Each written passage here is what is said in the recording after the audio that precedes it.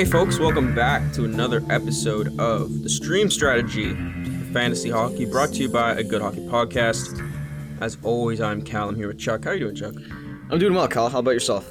Killing it in fantasy this week as a result of paying attention to what's going on in this podcast and making the most out of this week's NHL schedule, which is all what this podcast is about, helping you win your fantasy matchups. How's your fantasy team looking this week? Well, my fantasy team in the Good Hockey Fantasy League is looking real strong. Unfortunately, I'm going to be without McKinnon for the next 3 weeks, but I feel like with the depth that I have picked up and by streaming effectively, I'll be able to still win those weeks until he comes back. In the Keeper League, however, I'm struggling a little bit as I had to make a bunch of changes due to some struggles with Montreal and Caulfield being sent down to the HL. How about you? Pretty good. Things are looking close. I'm happy with my roster. I was a little concerned with guys I had stashed on IR, and then guys I had picked up ended up looking a bit like keepers. Guys like Iafallo. And with those players I had stashed on IR coming off of IR, I was concerned that I was going to have to kick someone off the team. Yeah. I ended up selling Palat, which is more of actually like a buy of Jack Hughes, I guess, because I swapped Palat for Hughes, who's on the IR spot, so I get to stash him on the IR and I don't have to worry about dropping someone. Palat's the guy who goes. And then me and the dude swapped like 16th and 14th round picks, with me giving the earlier one. So it's kind of like me buying Jack Hughes with a really late pick and Palat. The reason why I wanted to move Palat right now is because someone on my team was going to go. And I wasn't really excited about dropping someone who's been underperforming like Robertson or Natchez. Yeah. Or someone who's been overperforming like Iafallo or Raymond. So I was kind of in a bit of predicament. I looked at my team. Palat was slightly underperforming, which was concerning because he's on the first line of a good team. Yep. But Kucherov is out. He's not even on the first power play anymore. And once I saw that, that's when I made the decision. Palat was the guy who I had to get rid of, and I thought that his name value and his team association would make him desirable in a trade, and it turns out, yes. So I'm happy with the deal overall. Jack Hughes and a 16th is what I received, and what I gave up was Palat and a 14th. Yeah, and that Jack Hughes could be a keeper for you or for somebody else, but, keeper for you throughout the season, or I guess throughout, the years with this team. This year's kind of been a breakout year for him. That injury really sucks. I was looking forward to him really popping off. It looked like he was going to, but when he comes back, he could be just as good. So, yeah, I think that's a great trade. All right, let's get into this week's fantasy schedule. Whole bunch of back-to-backs going on this weekend, but teams that I'm interested in finding streamers from are teams like Boston, Carolina, Columbus, as well as the New Jersey Devils, Ottawa Senators. Don't mind the New York Rangers, but I don't love them. Pittsburgh Penguins, I like their matchups. Yep. St. Louis Blues, rough matchups, but if you can find some streamers on them, they're probably good. Don't love Vegas's or the Canucks matchup, and yeah, the Leafs, I like the Leafs a lot for this weekend. Calgary and Buffalo back to back is a nice one. So if you can find a streamer, I think Kerfoot is still like really low rostered, and Kerfoot and Bunting, and being in the top 6, but the rest of those guys, Yeah.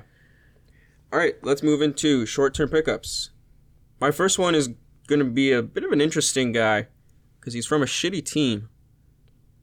I'm going to go with Shea Ghostybear from the Arizona Coyotes. And before you go, there's no way you should be picking up anyone from the Arizona Coyotes. I'd like to draw to your attention that Shea Ghostybear is ranked 96 on the season. He's 11 points, 2 goals, and 9 assists. He's only -1 on Arizona. Yeah. And he has 27 shots. So not a high shooting percentage, but he's a defenseman. You don't need him to actually score goals. The shots are just peripheral bonuses, so that's nice. Doesn't play on the first line in Arizona, which you don't really want him to because the first line defense is getting decimated. He plays on the second line, which, again, he's only -1, so it seems to be fine. Yep. And he plays on the first power play, and it seems to be like he's the playmaking defenseman QB rather than Jacob Chychrun, who's not really getting a lot of touches. So I like everything about Shea Ghostybear. Only 20% rostered, so tons of opportunity to get him. Yep. I'm liking Riley Smith on the Vegas Golden Knights. The Vegas Golden Knights are dealing with a shit ton of injuries, and with the Jack Eichel trade, they're going to be, and a bit of a cap crunch when all those guys are coming back. But in the meantime, I like Riley Smith because he's on the first line, first power play. He's rostered in 22% of leagues, and he's ranked 41 on the season with 8 points and 4 goals. Now, with all the deployment that he's getting and a kind of decent weekend matchup for the Vegas Golden Knights, I like picking him up in the short term.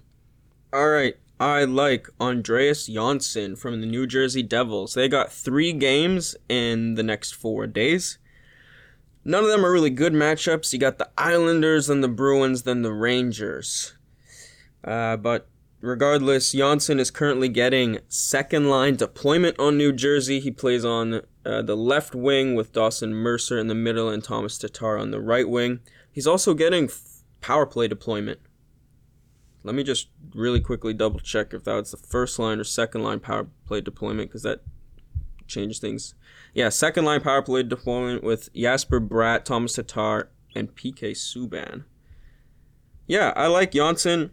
He's ranked 130 on the season. He's got 6 goals on 16 shots, so that's unsustainably high. You should expect that to come down, but ride the hot streak while you can. He's got 3 assists for 9 points. He's +7. He's got a power play .2, and he's only 4% rostered, so you should probably be able to get him. Yeah.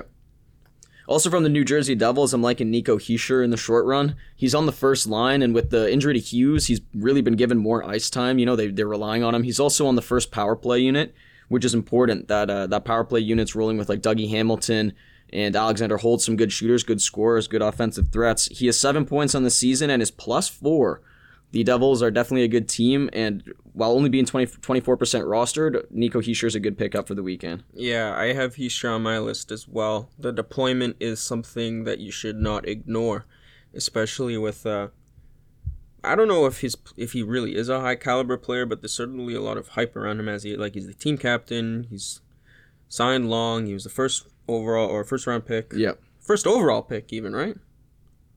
Maybe, yeah. Yeah. In 2013 or 2012 maybe. Yeah. Anyways, I do like Nico Hischier for a short-term pickup and perhaps even long-term, but we'll get to that. My last one here is Cole Sillinger from the Columbus Blue Jackets. 4% rostered. Tons of opportunity to pick him up. He's ranked 200 on the season. He has 4 goals and 2 assists for 6 points, +3, 32 shots. That's nice. Very nice. Right now he's playing on the first line of the Columbus Blue Jackets with Yegor Chinekov and Jakub Voracek. Sillinger is also playing on the first power play, which is very important. He hasn't really, no power play points yet, but right now he's in that spot. So with Columbus' schedule in this upcoming week, I think that's all pretty nice. Yeah, it's a good move. You got anyone else? That's it for short-term pickup. All right, let's move on to long-term pickups then. I'll just say Sillinger again for the reasons that I said. As long as he's getting that top-line deployment, he is a keeper. Long-term pickup, Sillinger. We're going to go back to the same argument that we used for Ghosty Bear and short-term pickup for long-term pickup. It seems that second-line defense is not getting scored on as much as the first-line defense out in Arizona. He's also leading the power play, and as we said, he seems to be getting the last touches, the playmaking touches, the point-getting touches on the power play. Ghosty Bear only -1 and low rostered is a great pickup long-term. Okay, I've got Alex Iafallo, who is fully graduated from streamer master spot to holding a roster position. He plays on the second line of the Los Angeles Kings on the left wing. Mostly, I think he's kind of like a two-way guy, but recently he's been getting a ton of points. Yeah. 23 rank on the season. He's got 13 points, 6 goals, and 7 assists, +4, 2 power play points, and 47 shots on goal. That's pretty nice. I said he's on the second line, and he's also on the first power play.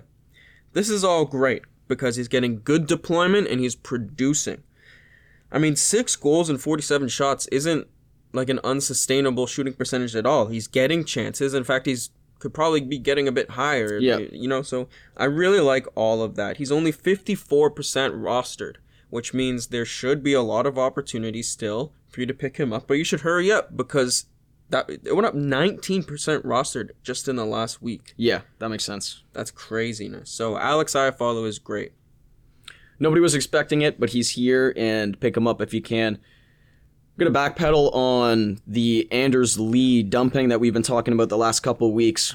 We were saying, though, that until Anders Lee, Matt Barzal, and that first line on the Islanders can figure out their offensive game for this year, probably good to drop him. But now, Anders Lee has 3 goals in his last 2 games for a total of 4 on the season.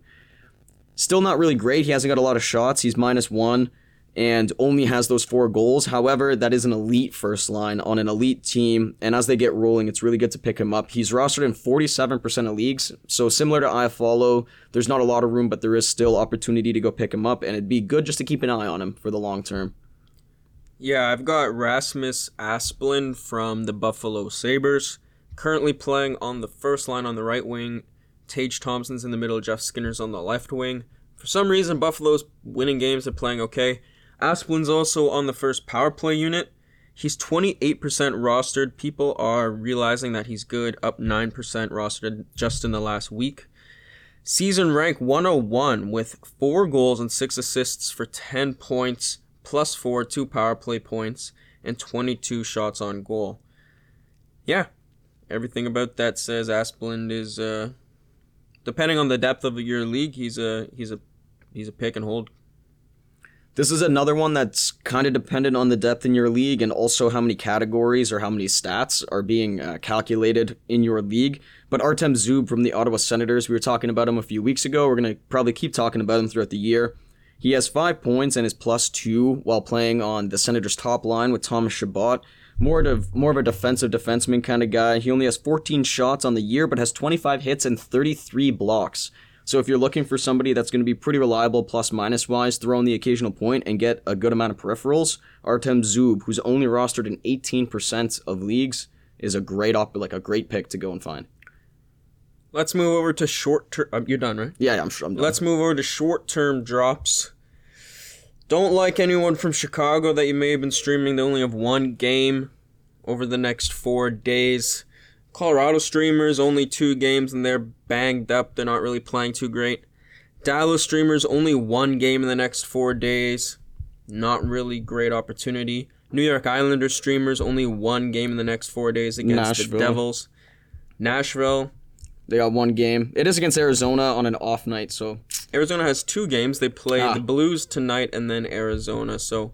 Yeah, and they're both on nights, so you probably can't make the most of that. And then Tampa Bay Lightning, only 1 game for this weekend, and it's on the on night on that Saturday, so not a lot of opportunity for streamers there. Same thing with Vegas, even though we just kind of said look at Riley Smith. But you were mentioning that you have a bit of a weird schedule and that some of these on nights, which for me, I'm having trouble getting guys in. You said there's actually, those are the nights for you where there's more spots.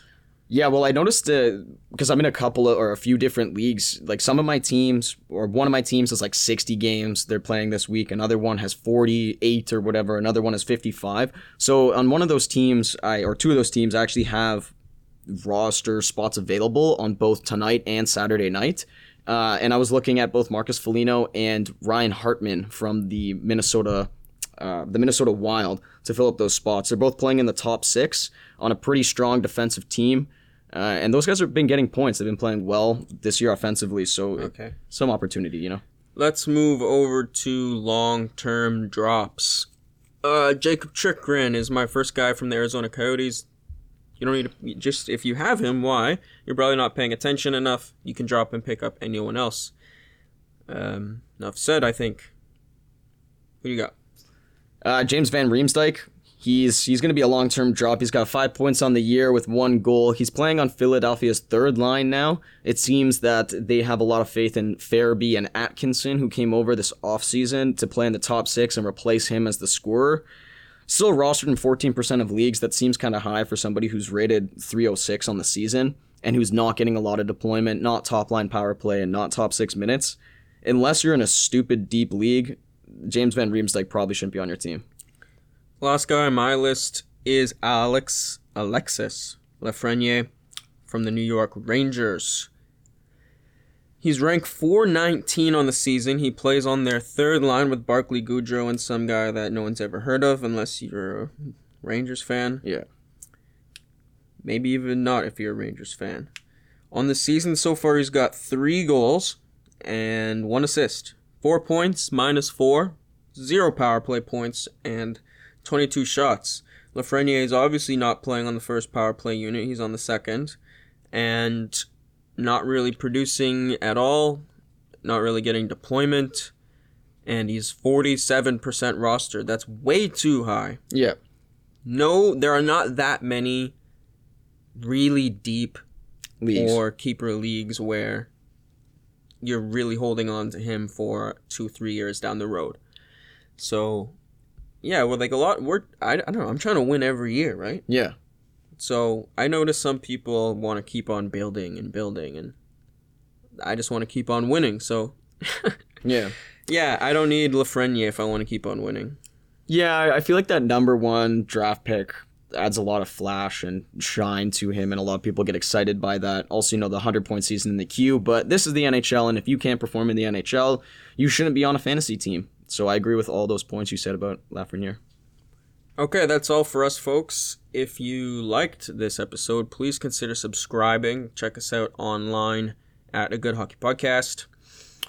Also, make sure to turn on notifications whatever streaming platform you're listening to this on, so that you are aware as soon as our episode comes out and that you can get ahead of the curve to pick up these players before everyone else does. Because they're going to go quick. Yeah. So thanks. Anyways, thanks for listening. Y'all take care. All right, have a great day. Bye.